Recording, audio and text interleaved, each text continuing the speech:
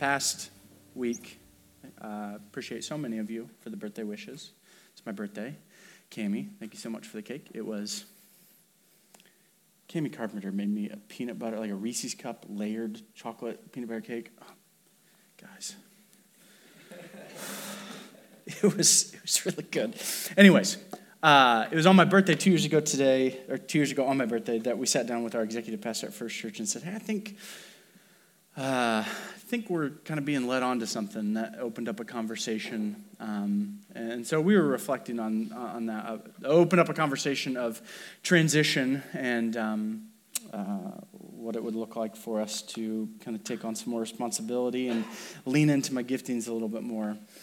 And the thing I kept thinking of was how, in a lot of ways, indistinguishable I am from the person that I showed up here in July of 22, and how that's like God's grace. That's God's grace that if you knew me then and you see me now, this is a whole different thing. And that's my prayer for me continually, because I want more of that. And that's my prayer for you, that there's no doneness in the spiritual journey.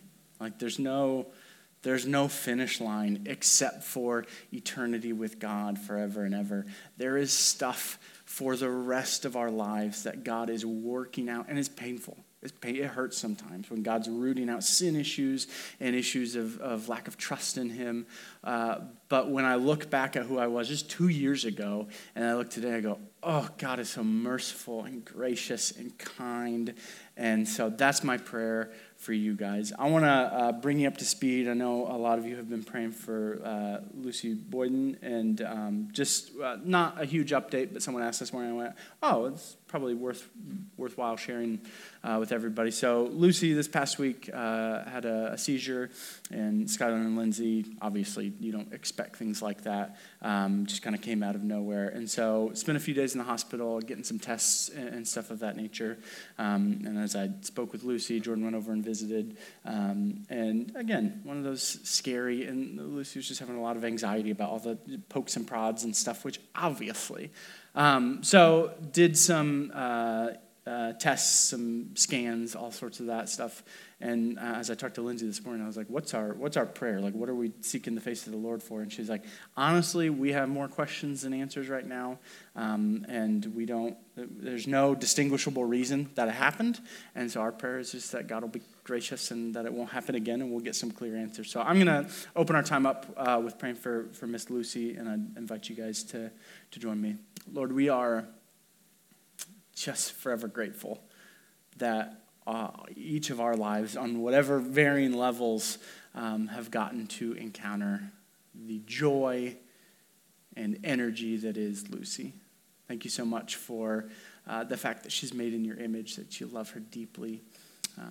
We thank you so much for the fact that she reminds each and every one of us of your tangible presence in our lives. And so we pray that through the scans, through consults with the doctors, Lord, that Skylar and Lindsay and Lucy will be able to get some tangible answers, that they'll be able to find some preventative ways. If this wasn't just a fluke, that they'll be able to prevent future incidents. And Lord, we pray, we know that you're the great physician.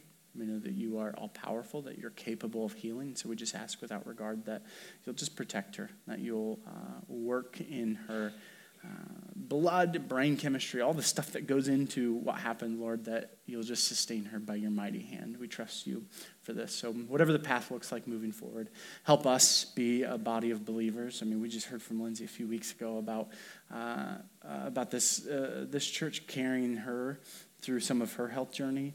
And so we pray that you'll once again equip and empower us to do that as we walk with them through what's going on in Lucy's life. So we surrender her to you. We trust that you're good, that your intentions for her are good. And we just ask all these things in your precious and holy name. Amen. Okay, I don't have a real good way to set this up, so I'll just kind of set the stage, give some book recommendations, and then we'll hop into it. So for the next few months, we're going to be journeying through the Sermon on the Mount together, specifically found in the book of Matthew. So if you get a chance, I'd love for you to turn your Bibles to Matthew chapter 5. And this is the largest uninterrupted section of Scripture that we get that's like Jesus' teaching. And because of that, it is one of the clearest and most explicit teachings of Jesus. And I think as we approach the Sermon on the Mount, what I want to set our hearts and direction towards is Jesus in John chapter 14 is talking to his disciples and kind of sets the precedent. He says, if you love me, obey my commands. If you love me, obey my commands. And so it is impossible for us as Jesus followers to separate our love for God and our obedience to God. It is impossible for us to separate our love for God and our obedience to God. And so if we ought to take seriously our obedience to God, then we probably ought to take really seriously the teaching of Jesus. In fact, I've got a couple of book recommendations, and I'll just give them to you now, that have kind of helped as I've prepped. Typically, when we approach a passage of Scripture like this, I'm going through several books just to kind of hear the thought process. And one of them, Skye Jethani, the book's called What If Jesus Was Serious? And it's just walking, not quite line item by line item, but thought by thought through the Sermon on the Mount. And the whole premise is like, what if Jesus was serious about what he taught in here and what our lives look like? And that's the basic premise that we are running after here, that God takes seriously the teachings of Jesus. Jesus is God. And that then we ought to take them seriously as well, too. And so here's what that means. As I've encountered this already, there's going to be some really hard conversations that we're going to have in the coming weeks. Ones where we go, because here's what we've done. Here's what we've done. We have read this. I open it up, I look at chapter 6, I see giving to the needy. We read that and we go, that's a wonderful principle that he's talking about here. It's a wonderful principle that, yeah, we should probably give to the needy. But how much do we then take that beyond that's a wonderful principle and allow it to be lived out in our everyday lives? Once again, what Jesus says is, if you love me, obey my command. So we're gonna do our best to take this seriously. There's some hard stuff in here that we're gonna encounter, but I'm just praying that when we get to the end of this, we're going to be able to look back and go, very similar to the testimony at the beginning. If you knew me then, see me now, you would not believe what took place. So a couple of recommendations, and I tried to pick the couple that were most accessible, because nobody wants to sit down. I mean, if you want to sit down and dig through some commentaries, then I'm happy to pass on those recommendations. But What If Jesus Was Serious? Skye Jethani. Again, and these are short little snippets like this. This chapter is this, okay? It's these 2 pages. Super good. And then this was a gem for me. Sinclair Ferguson. This was written in the 80s. He's is it Scottish or Irish? I think Scottish. Pastor, he hung out, I don't know if he's still living with R.C. Sproul and people out at Ligonier Ministries. And this was honestly one of a lot of times you think of like Ligonier Ministry, R.C. Sproul, it's a lot of really heady stuff. This is one of the most accessible, again, let's take this boots on the ground, live it out. I really, really enjoyed that one. So, Sermon on the Mount, let's dig in together. And the question I want to open our time with, because it sets up, we have to discuss this before we can discuss the actual content of Jesus' teaching, and that is the question of what did Jesus come on earth to do? What did Jesus come on earth to do? And there's probably about 1 million ways we could answer this question. And I think there's probably just as many ways that you wouldn't be entirely wrong. Like, there's probably a lot of good answers to that. And one of the things that as you work down through each of the gospel accounts, Matthew, Mark, Luke, and John, we see a principle talked about over and over again that really sets the stage for our conversations for the next several months. And that's the reality of the kingdom of God, okay? Jesus and many of those around him make a lot of claims, many claims about this kingdom and what it was and where it was and how it operated. And if you just flip one chapter prior in Matthew 4:17, Jesus, as he's going around, he comes out of the wilderness where he's tempted by the devil, and he says that from that time on, Jesus began to preach. And what is he preaching? Repent, for the kingdom of heaven has come near. Repent, for the kingdom of heaven has come near. So the action is repent, turn towards God. Why? For the kingdom of heaven has come near. Again, there's a lot of things that he could have preached in this context. There's a lot of things he could have talked about. But instead he decides to talk about repentance because the kingdom of heaven is near. And I think all the things that we could talk about, forgiveness of sins, the majesty of the cross that's coming, the hope of the resurrection, all of these are wrapped up in the reality of God's kingdom being near. They're wrapped up in the rule and reign of Jesus. And Jesus, time and time again, uses this language of kingdom to kind of set the framework for his ministry and his rule and reign. One of the things I thought about when preparing for this is that why does he use this imagery of kingdom time and time again?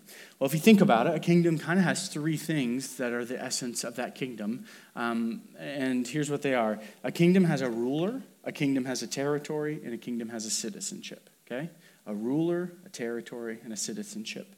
The ruler is, again, sovereignly ruling over the entire territory of the kingdom. And they've got power, they're giving direction, saying this is the thing that the kingdom is going to be about. We're going to run after these things. Sometimes we see it lived out, and those things are really benevolent and really good as we see kings, queens, those sort of things being lived out in our world today. And then sometimes they're not so benevolent and they're not so good, and they're lived out for not such great things. So it's got a ruler, and then kingdoms have a territory, saying this is the plot of space that this kingdom is sovereign over. And then it has a citizenship, a people either willingly or not so willingly who are submitted to that rule and reign inside of that territory. And here's why Jesus, I think, uses the kingdom language, because the kingdom of God has a ruler, it has a territory, and has a citizenship. Let's talk about it. The kingdom has a ruler, and this ruler is our King Jesus. Jesus is sovereignly sitting on his throne, ruling and reigning over all creation. What does Psalm 24 say? The earth is the Lord's and the fullness therein of it. The earth is the Lord in the entirety of it. Jesus rules and reigns over every bit of creation. I can't think of who the quote's from right now, but there's someone that says, there is not a square inch of creation that Jesus does not look out over and claim, mine. It's all his. It's got a ruler, Jesus. The kingdom of God has a territory. It is where? All of creation. The earth is the Lord's and everything in it, the world and all those who lived in it. Okay, everything belongs to God. That means everything we see and everything we don't see. That means the outward parts of our lives and the inward parts of our lives. It all belongs to God. So the kingdom of God has a ruler, it's Jesus. The kingdom of God has a territory, and it is every ounce, every square inch of creation. And the ruler has a citizenship, or the kingdom has a citizenship. What's the citizenship of the kingdom of God? It's the church. It's you and I. It's those who have said we're coming under the rule of Jesus in our lives. Like I said in Psalm 24, the earth is the Lord's and everything in it, the world and all who dwell in it. Why? It's God's because he founded it upon the seas, he established it on the waters. Jump down to verse 7 in Psalm 24. It says, lift up your heads, you gates, be lifted up, you ancient doors, that the King of glory may come in. Who is this King of glory? The Lord strong and mighty, the Lord mighty in battle. Lift up your heads, you gates, lift them up, you ancient doors, that the King of glory may come in. Who is this King of glory? Who is he, the King of glory? The Lord Almighty. He is the King of glory. And so once again, by using the language of kingdom, Jesus is staking his claim on all of creation, including the people listening back then and including the people under the sound of my voice right now. Jesus is saying, they are mine.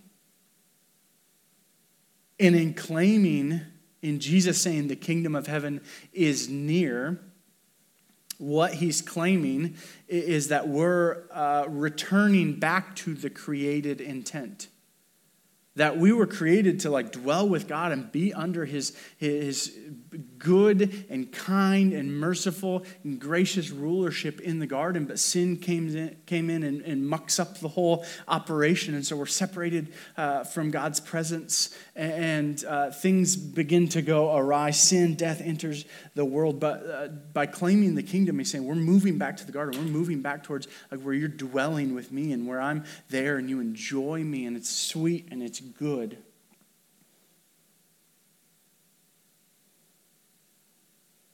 And his aim ultimately was that his kingdom would be established in every heart and every life of every person who's ever lived. And that's where we enter into one of Jesus' greatest sermons ever preached, Sermon on the Mount. He's been gaining recognition, came onto the scene in relative obscurity, born in Bethlehem, raised, discipled, taught about Yahweh. And he's been gaining this recognition as he goes around. He goes about the process of establishing God's kingdom. And he gains this recognition because of his tender mercy, his ability to heal, miraculously bringing what was dead back to life, bringing what's broken back into the created order. And as he goes, a crowd begins to follow him everywhere he goes. People begin to notice that there is something different about this itinerant preacher walking around the countryside, teaching, healing, doing all this sort of stuff. So this crowd is building. Here's what Kent Hughes says as he sets it up, and this will set up our text for today, at the beginning of Matthew chapter 5. As we begin our study, we must envision the snowballing interest in Jesus' ministry leading up to this event. He's been traveling around Galilee, teaching in the synagogues, and people are coming to him by droves for healing. And news has spread all the way to Syria, and in every kind of case imaginable is coming to him. Great multitudes were following him, and they clear out to the wilderness beyond the Jordan. Matthew 5, starting in verse 1, tells us, seeing the crowds, he went up on the mountain, and when he sat down, his disciples came to him. And as they're sitting there, as this crowd's gathered around to him, Jesus opens his mouth and says, blessed are the poor in spirit, for theirs is the kingdom of heaven. Blessed are those who mourn, for they will be comforted. Blessed are the meek, for they will inherit the earth.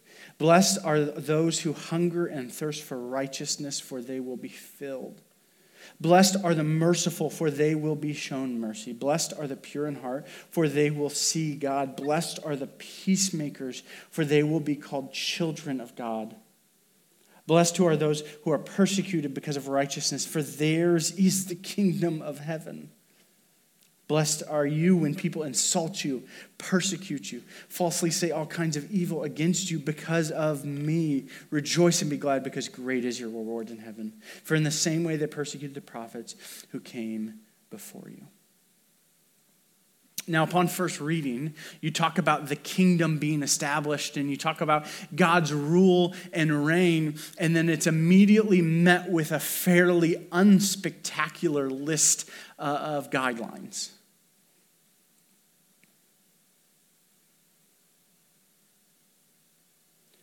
The people described here are not exactly what you would think of as power players in society.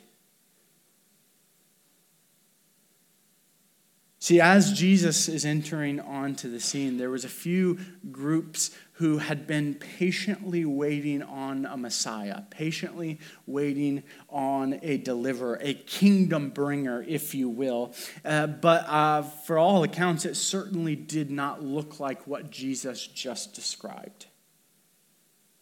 You see, there were some people who were waiting on a Messiah, promised deliverer, to deliver God's people. And they thought it was going to come through the Jewish religious system.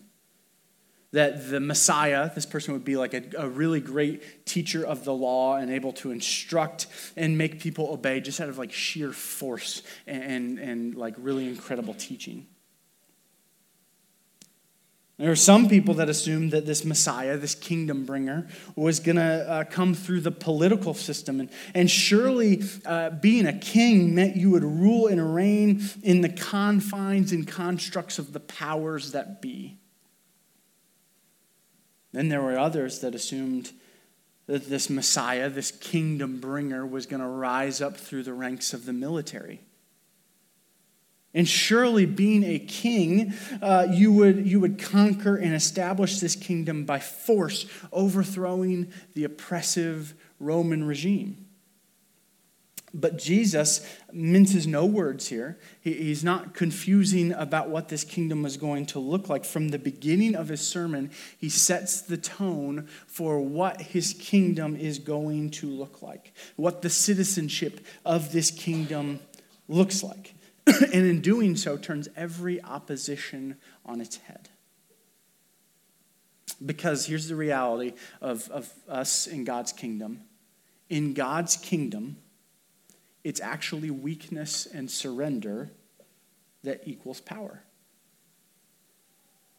It's here that Jesus gives us the standard of citizenship in his kingdom. Not some like idealized emptying of self, but instead, here's the reality of the people that I'm calling blessed in my kingdom. It's not the powerful. It's not the already righteous. It's not the joyful. It's not the people who take things and just push them into submission. It's not those who have everything together, but he says, these are the people that I'm saying are welcome in my kingdom. The people who are wearied, who are burnt out, who are exhausted, who are abused and taken advantage of. And Jesus is looking them in the eye and saying, I see you and you belong in my kingdom. Doesn't matter how the world sees you. It doesn't matter if you feel like you have everything together. It doesn't matter if you grew up in church. It doesn't matter if you know all of the right answers. It doesn't matter if you never have a hard day and you never struggle. Jesus is saying, I see you and you belong in my kingdom. And he sets this at the beginning because it sets the framework for the rest of the Sermon on the Mount. He's establishing the group identity right from the beginning. That people who feel like they've been trampled over by life, people who are hurting and suffering, people who are generous and receive nothing in return, people who feel persecuted, lied about, all these things, these are the marks of the people who belong in God's kingdom. It's not power and authority like we might assume. It's meekness and humility. Have you guys ever watched the show, I don't even know if it's on anymore, I haven't watched it in a long time, Criminal Minds? Have you ever seen Criminal Minds? Is Katrina the only person? Dina and Katrina. And Andrew Stacy. Okay, it's just coming along. Criminal Minds, I haven't watched it in a long time. I used to watch it with my dad when I was growing up. And the whole premise was like, think every crime show, CSI, Law and Order, all the stuff. The whole premise was they'd see these like horrendous crimes take place, and then this group of specially trained whatever would try and get into the heads of the criminal. And there would be you'd see the crime take place, the local police would be trying to figure it out, and then the special unit would come in, and there's a point in every episode where there's like the local police standing around, and they go, here is the, does anyone remember the word that they're looking for?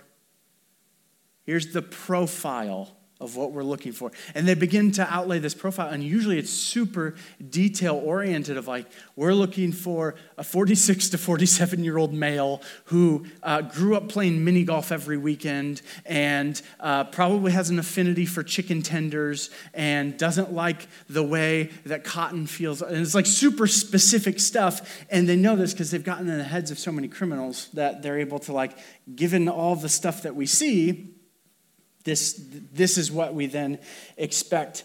And I think Jesus is doing something similar here, okay? He's saying, this is the standard for citizenship in my kingdom. And given the fact of who Jesus is, here's what we are to expect for citizens in God's kingdom. These are the marks of a disciple of Jesus. These are the marks of someone who have surrendered their life to follow after God. So as my boys grow up, we have to have conversations often about identifying ourselves as chapels. Here's what I mean by that. We have to have conversations of, hey, listen, chapels don't do things halfway, okay? Chapels don't use words like that. Those are not kind words. Chapels don't choose to spend our money in that way. Chapels choose to help others. Maybe you guys have similar conversations that you guys say in your home, but what we're trying to do is establish the group identity for this is what it looks like to be in our family, and that's what Jesus is doing here. This is what it looks like for us to be in God's family. This is what it looks like for us to be in God's kingdom. Sinclair Ferguson says this: Jesus assumes that his people will show these hallmarks. But because they're so contrary to our natural disposition, he wants to stress that this really is the way to blessing. It's not the rich, it's not the happy, the forceful, the merciless, who are truly blessed. It's the poor in spirit, the meek, those who hunger and thirst after righteousness because they see their lack of it. These alone know God's blessing, and as a result, his many beatitudes. One of the translations that we could see for blessed, because what does that mean in our society, is like fortunate or approved. And Jesus is saying, like, think of the rubber stamp of approval. Jesus is giving the rubber stamp of approval on the people that bear these characteristics, because he's going, these are the people that belong in my kingdom. It's not the people who are trying to like bowl one another over and push people out of the way and set their own agenda and be for their own desires. No, it's instead the people who are seeking to make peace between one another. It's not the merciless who are just ruthless and go and get at all costs, but instead it's those who are merciful. Like Sinclair Ferguson said, it's not those who have it all together. It's those who realize they don't, and they desperately, desperately need righteousness, and they hunger and thirst for it like their next breath depends on it. Those are the people that belong in God's kingdom. So once again, who are the people that are Jesus approved? Who are the people that Jesus identifies as walking out the kingdom lifestyle? It's the poor in spirit. It's the mourning, realizing that the world is not as it should be. It's the meek. The people who are not wanting to be front and center all the time, going like, hey, everybody look at me. I'm incredible. I got something really incredible going on. Everyone pay attention to me. It's those who are hungering and thirsting for righteousness, like I just said, who believe that they need it more than anything, that they need God's righteousness in their lives. It's those who are showing mercy, undeserving relenting, those who are showing mercy. It's those who are pure in heart and are seeking after God in this way. It's the peacemakers. We talked about this for the last couple weeks in Body Life. Those who are looking to make people live at peace, and those who are helping bridge gaps, and those who are understanding that unity is of utmost importance to God. It's the persecuted, those who are being ridiculed and mocked because of their willingness to follow Jesus. And here's what I thought about as I thought about setting up the stage for the rest of our time together. As Jesus people, you and I, as kingdom people, we ought to bear the marks that Jesus is describing. This is not just for other people. This is for us. This is not just for, when I come into the faith, when I choose to say yes to following Jesus and I receive salvation, it's not just for then, it's for the life of following Jesus over the long haul.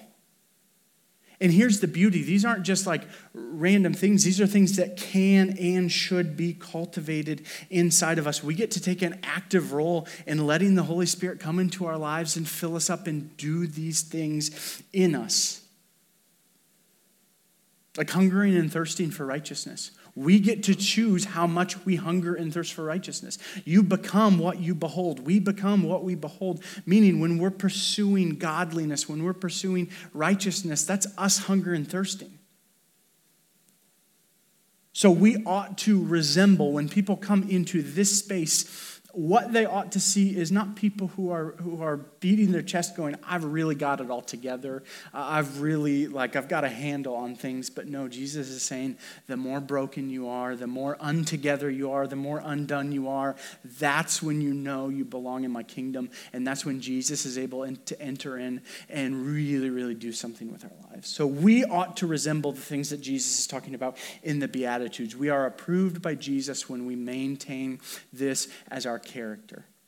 But not only that, here's the other thing I thought about. In this space, and I both mean this physical space of the sanctuary in this church, but I also mean in the space of us as Jesus followers, we have to ensure that we have created space for people to be undone. This list in the Beatitudes is not a who's who of movers and shakers in the culture. This is not an exhaustive list of you've really accomplished it when you've done this. No, instead, if you think about the people who were they had nothing else going on. They were following Jesus from town to town. They had just been healed from these diseases, these sicknesses, these ailments. Then they're going, I guess I'm going to follow him around now. You think about that crowd that's listening to Jesus out in the Galilean wilderness. It's not a who's who of culture at that time. Farmers, peasants, people whose lives were undone.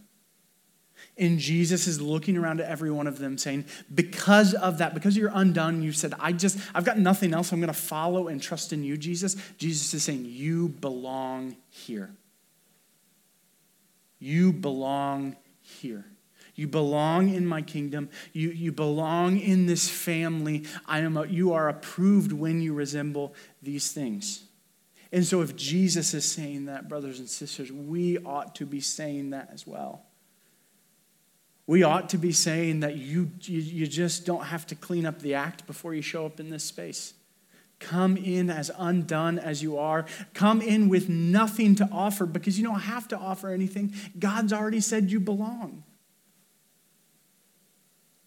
And as we do these things, as we embody God and God's kingdom and these realities, and as we make space for people that embody God's kingdom and these realities, we get to take an active role in establishing God's kingdom. We get to take an active role in ensuring that God's kingdom comes down to earth. And we're going to see here in the middle of the Sermon on the Mount, we get to take an active role in seeing that we live out God's kingdom on earth in our everyday lives as it is in heaven. I'm going to invite Jeff to come close us out, and I'm going to read over the Beatitudes one more time. This is what Jesus said about his kingdom. Blessed are the poor in spirit, for theirs is the kingdom of heaven. Blessed are those who mourn, for for they will be comforted. Blessed are the meek, for they will inherit the earth. Blessed are those who hunger and thirst for righteousness, for they will be filled. Blessed are the merciful, for they will be shown mercy. Blessed are the pure in heart, for they will see God. Blessed are the peacemakers, for they will be called children of God. Blessed are those who are persecuted because of righteousness, for theirs is the kingdom of heaven. Blessed are you, brothers and sisters, when people insult you, persecute you, falsely say all kinds of evil against you because of Jesus. Rejoice and be glad, because great is your reward in heaven. For in the same way they persecuted the prophets who were before you. Pray with me. Heavenly Father, thank you so much for this reality.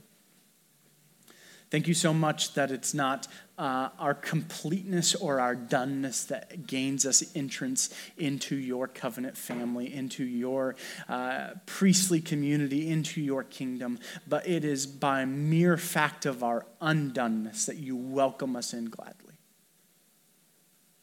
So we love you deeply. We're just so grateful. The only thing we can do is respond in praise.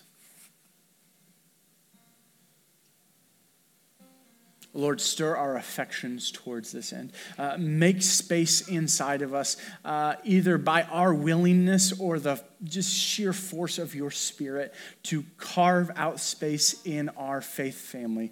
Gathers under the banner of connection, to carve out space for others who are undone.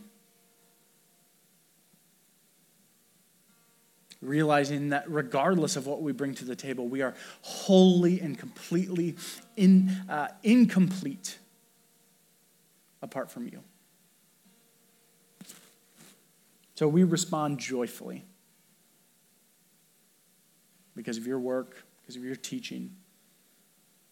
Lord, allow us and empower us to live lives that honor you by how we obey your word.